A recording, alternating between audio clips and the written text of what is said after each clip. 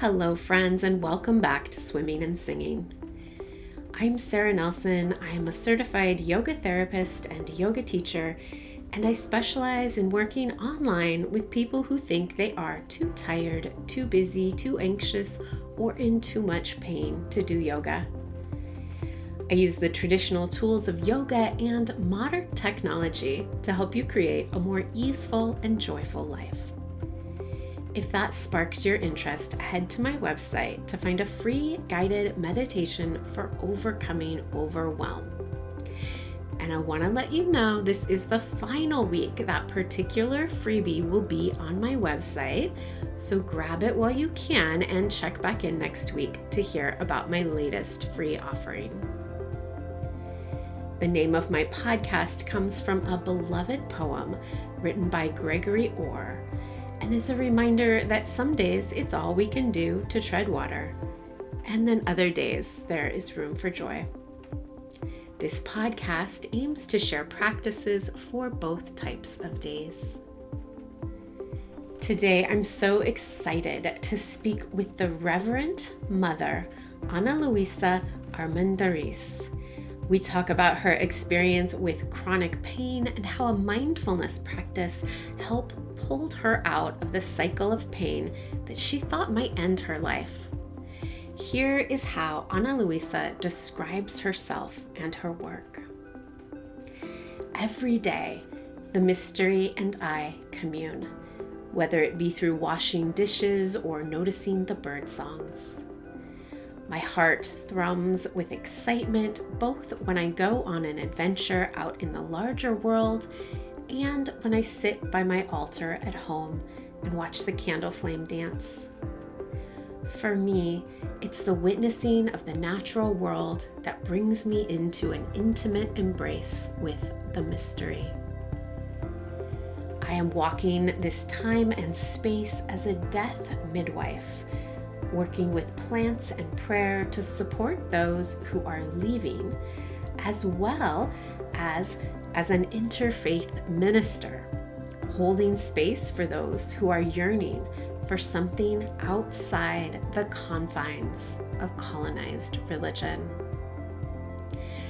Friends, this podcast is for inspiration and information and does not replace medical care or advice. I am not a licensed healthcare professional or mental health therapist. Not all practices discussed on this podcast will be suitable or accessible to everybody, but I hope that you find something that resonates and can bring a bit more ease and joy into your life. Let's get to it. Hi, Annalouiza, and welcome to Swimming and Singing. Hi, Sarah. Good morning. Good morning. So good to have you. So we'll just hop right in. You and I were chatting recently, and you shared your own personal experience with how you used mindfulness to manage pain. And I was hoping you'd share your story with the listeners, with the understanding, of course, that this is your story, your experience. Neither of us is saying that mindfulness is going to cure chronic pain. That's right. Yes, and all of us have our own little story and our journeys. So, yes, this is mine. In about 2002, I started having interesting little pains in my fingertips Mm. and was kind of like unclear what it was, but I just kind of kept moving forward through whatever it was. I didn't know any better. And then for a while there, I thought, gosh, it hurts. And I'm so angry about it because I can't pick up a fork because it exacerbates the pain. And during those years, I was doing Pilates regularly. I was doing yoga. I was really involved with the yoga community where I lived. And, mindfulness was a beginning idea in my head, but I always thought mindfulness was like sitting on a cushion in the yoga meditation room, before or after your yoga practice. So it really wasn't until I think months later I could barely move. Mm. The pain that had started in my fingertips moved up to my shoulders, my neck, um, I couldn't sit down for very long. I couldn't lie down for very long. The pain would wake me up all night long. And I was really like, I was afraid. I was angry. I was embarrassed. I remember my then husband, he really wanted to go to another community for a game. And I had to drive lying down flat in the back of the car because it was too hard to sit for 3 hours. And so there was a little bit of like, yeah, it was shaming to have to tell to your spouse that I can't do those things because it hurts too bad. So in those days, I frequented the library, and I happened to see a book that almost literally jumped out at me, and it was called "Living in the Light of Death: On the Art of Being Truly Alive" by Larry Rosenberg. And I checked it from the library that day, and then I just started perusing it. And the more I perused it, the more I thought the message was to actually die. So, I think after, lots of doctor's visits, people who couldn't really tell me anything was wrong with me, they checked me for MS, they checked me for all kinds of things, and nothing seemed to work except the last doctor I ever went to go see said, I'm going to give you 5 prescriptions. It was like antidepressants, pain. I don't know. I can't even tell you what all of them were. I never filled any of them because it really was an affront to me that I would mask my symptoms. So back to the book, I had a very honest conversation with a friend of mine. And I said, if this continues, I think that I won't live past 6 months. Like, I will take my life and we will be done because this is not the way I want to live. And she was a very active yoga, both practitioner and a teacher, and was living in New York at the time. So we had these phone calls that we do. And she said, would you give me 6 months to help you? And I said, okay, but you only get 6 months. And she started talking to me about mindfulness, not as a practice that you do on a cushion or your mat, but as a moment to moment, stringing these slivers of time together to be more aware of you, of your breath, of being curious about your body. And so we began with that. We began with me taking mindful walks every day at the same time. And all I had to do was just take a walk and breathe and just try to listen to what was going on around me. And there's more to that. There's a lot of other little activities that she would kind of give me after a few weeks. We met every week. And what I noticed is that when my pain would spark up really loud and fiery, I would do this really kind of funny thing in my mind. I would just like turn around and look at it. And I would just start breathing and just saying, what do you want? Who are you? What did I just do to make you so upset?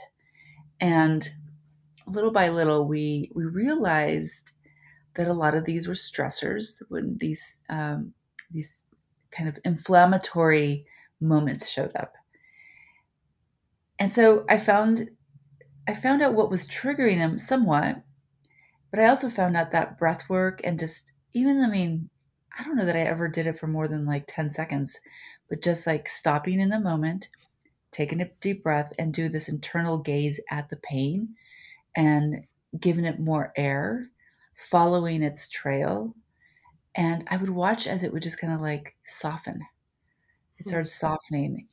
And after 6 months of working with my friend, I realized that the pain had abated quite a bit and that I needed to leave where I was living.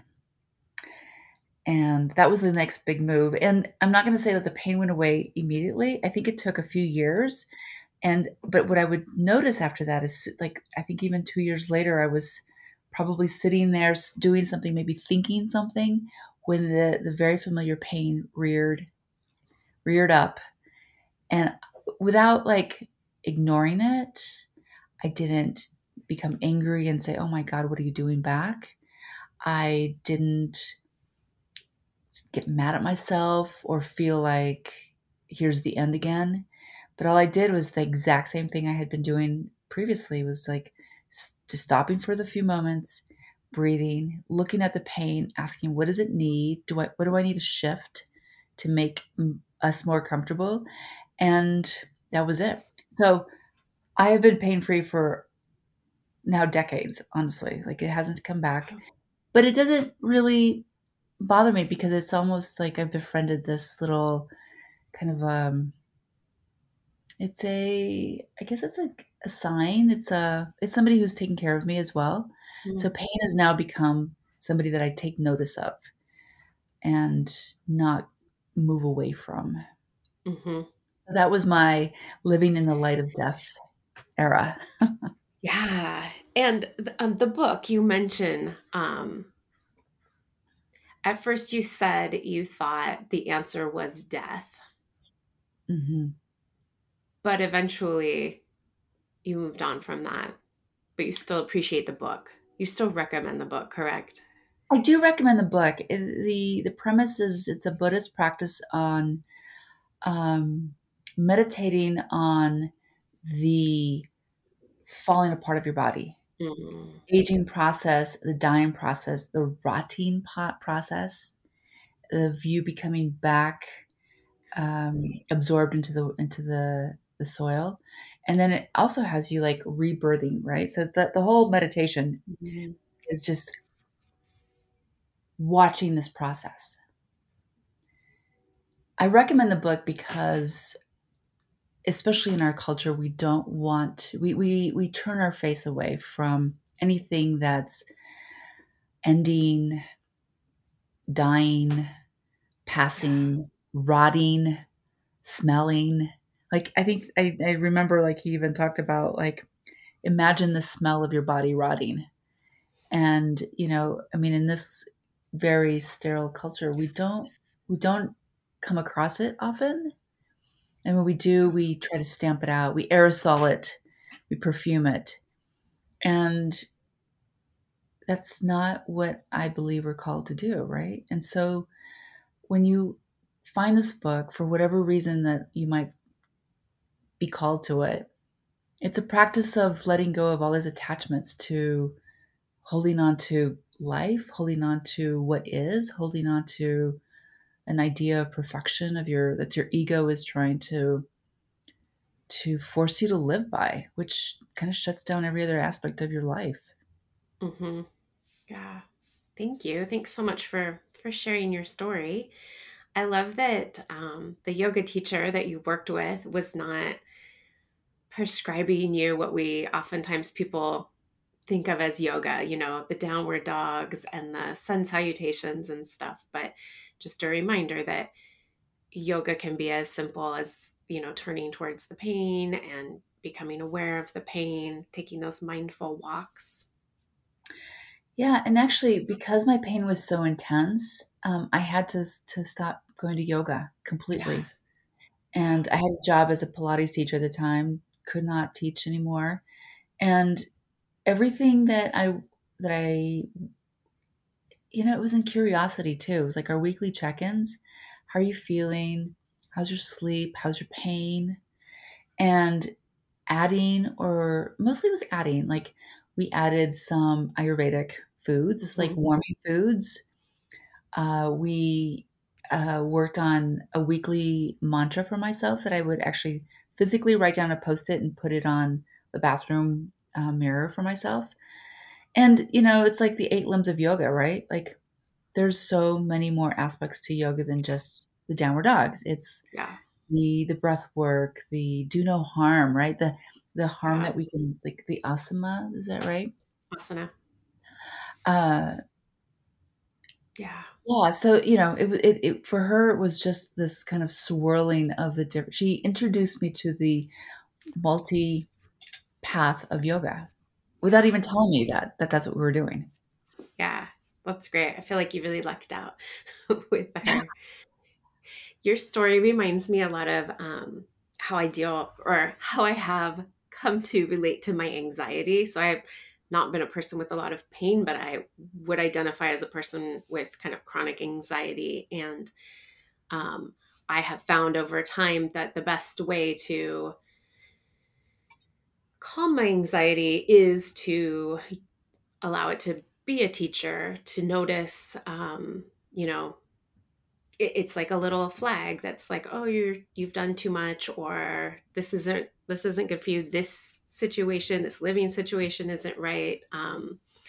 And so it is it is an easier option sometimes to numb it, whether that's with prescription medication, with plant medicine. Like there's all kinds of ways I feel like, or with TV or whatever, that we try to numb the pain and the anxiety. But I have found for the most part, if I turn towards it, if I am in dialogue with it, Mhm. um, if it's not something I'm trying to like cure, Right. then we can coexist and life is just better Hmm. because it's okay to be anxious.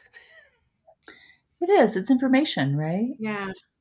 Yeah. Yeah. It makes me think of I have a friend who has ankylosing spondylosis, Oh yeah. and it's from an early age. I think he was like early 20s when that pain started for him. And the only way that he could make it for a day without like overwhelmed by the pain was to swim. And Oh, so he has become a lifelong swimmer. And he says, when I wake up some mornings and I don't feel like getting to the pool, and then I have this like relationship with this like pain, and I'm like, oh, I don't want you to be screaming at me by the end of the day. So let's go take care of you, and we'll just like have a good morning, right? So it's fascinating when I hear people talk about this inner dialogue with any number of internal ticks and ouchies and anxiety yeah. thoughts. Yeah. Yeah. Um, I would love to hear a little bit more about your spiritual direction work, specifically around illness, pain, death, and dying. What you're up to. I think spiritual direction is something people don't know a lot about, and the work you're doing is really interesting. Yeah, so I I struggle with spiritual direction as the nomenclature that we use to do Hmm. this work because it might repel people. Yeah. Spirituality sometimes makes people feel like there will be judgment. And what I like to tell people is that, and I really love this, I am a spiritual navigator. So, because of the lifelong work that I've done, I have studied at a Buddhist temple for years. And then, I grew up a very conservative Pentecostal Christian. My family of origin continues to be a very conservative family. And I realized that God was so much bigger than what they offered, which led me to Buddhism, which led me also in tangent with yoga and Hinduism. And now I've actually reclaimed a lot of my earth based spirituality. But what that means for me as a spiritual director is that I have now kind of cultivated a spiritual compass.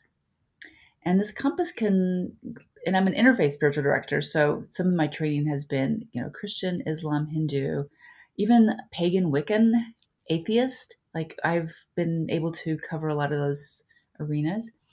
So my spiritual direction work is this. It doesn't matter if you have no spiritual tradition or you're trying to work away from a spiritual tradition that caused some trauma or makes you anxious or afraid. But let's pretend that you and I are going on a journey. And I have a compass. It's called my spiritual compass, my spiritual direction. And then we sit in dialogue and we think about like what is it that you're yearning for? And sometimes people say, I would like to start a spiritual practice, but I'm a non-believer. And I was like, all right, well, let's get to know you and figure out what makes you feel connected to something bigger than yourself. And so sometimes my compass points us to nature. sometimes to literature, sometimes to music. And, sometimes people say, well, that makes me really nervous.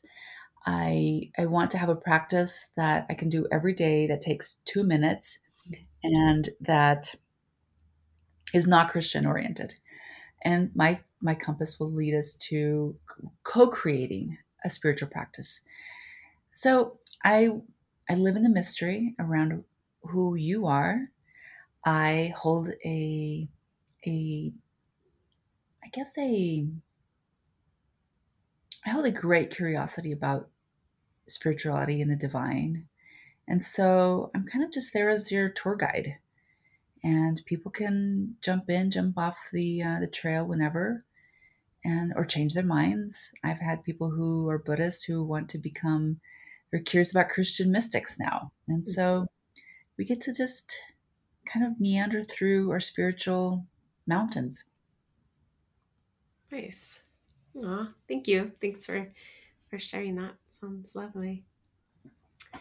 If someone is interested in knowing more about you or working with you, how can they? I will include links in the show notes, but how do they find you? Or what do you offer? Well, an easy place for you to come and even have a 30-minute free like greet and meet with me for spiritual direction. It's at my website, jaguar-journey.com. You can just follow me there. I have my Instagram at Jaguar Journey and a TikTok where I want to start talking to folks about just spiritual direction, the divine, the myriad of ways that spiritual lives aren't just in caves or in churches or in Mm, mosques. Our spiritual lives are in our kitchens, are on our walks with our dogs, or when we're listening to the bird calls in the morning. I want to really encourage people to just start feeling freer about where spirit resides. yeah, yeah. Um, And even in our question. pain, even in our Yeah, pain, spirit is present. yeah. Thank you. Um, can you tell me the significance of Jaguar in the Jaguar journey?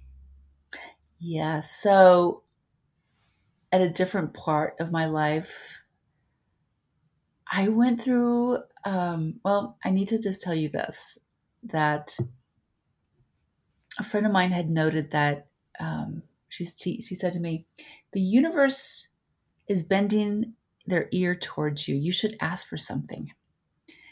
And in my hubris on my walk that day with her, I just like stood up straight, looked ahead, and said, Spirit, whatever you think I need, you should give it to me now. And never really knowing, like, I didn't even know what it would be. I just thought it was going to be something nice and sweet and pleasant.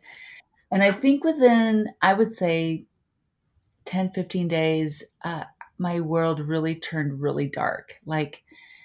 I, like, things happened in my personal life that made everything not make sense.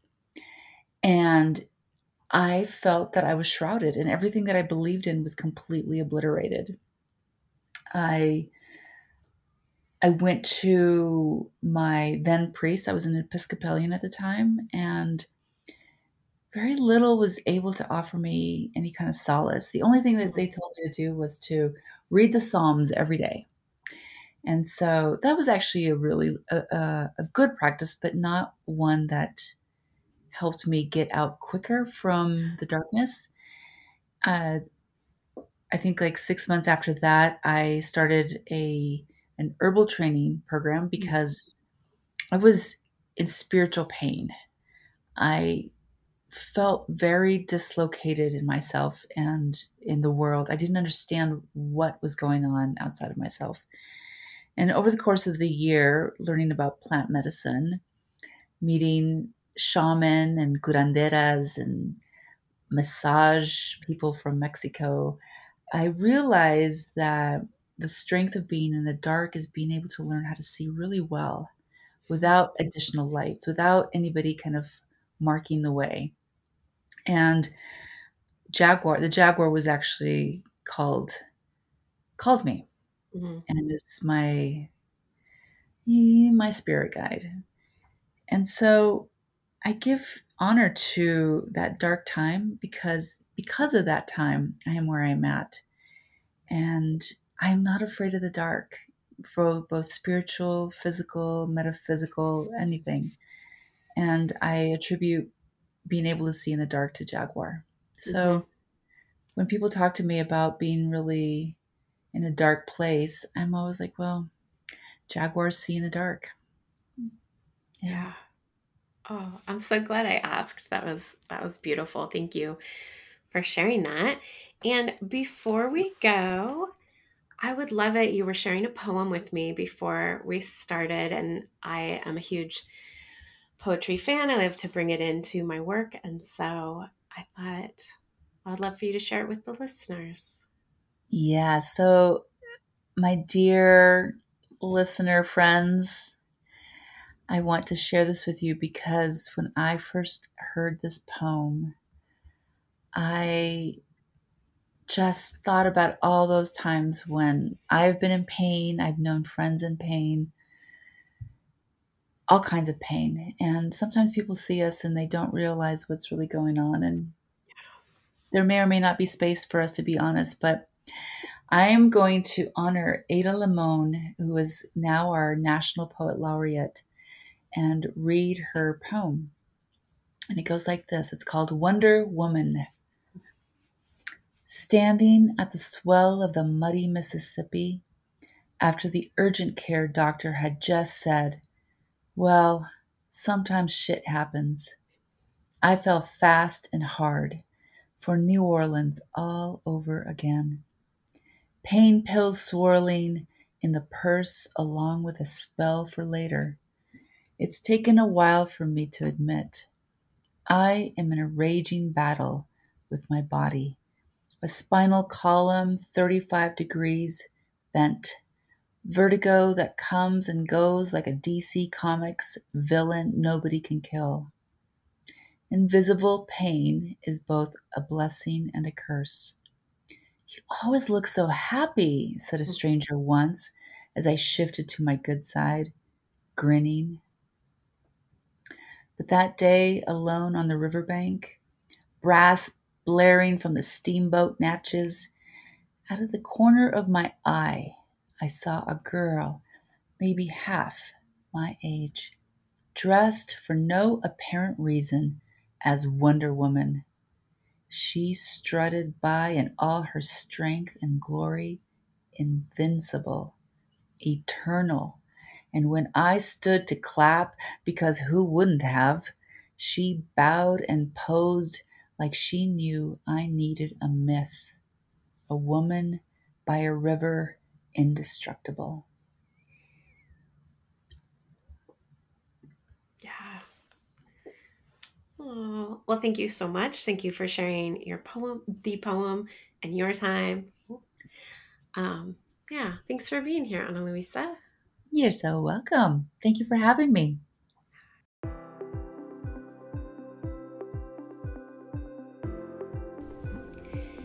Thank you so much for listening to Swimming and Singing. Links and contact information for me and my guests can be found in the show notes and on my website, where you can also find that free guided meditation, Overcoming Overwhelm, for the rest of this week. If you like what you've heard, please share this podcast. And if you have thoughts or comments you'd like to share with me, please reach out. I'd love to hear from you. Until next time, keep swimming and keep singing.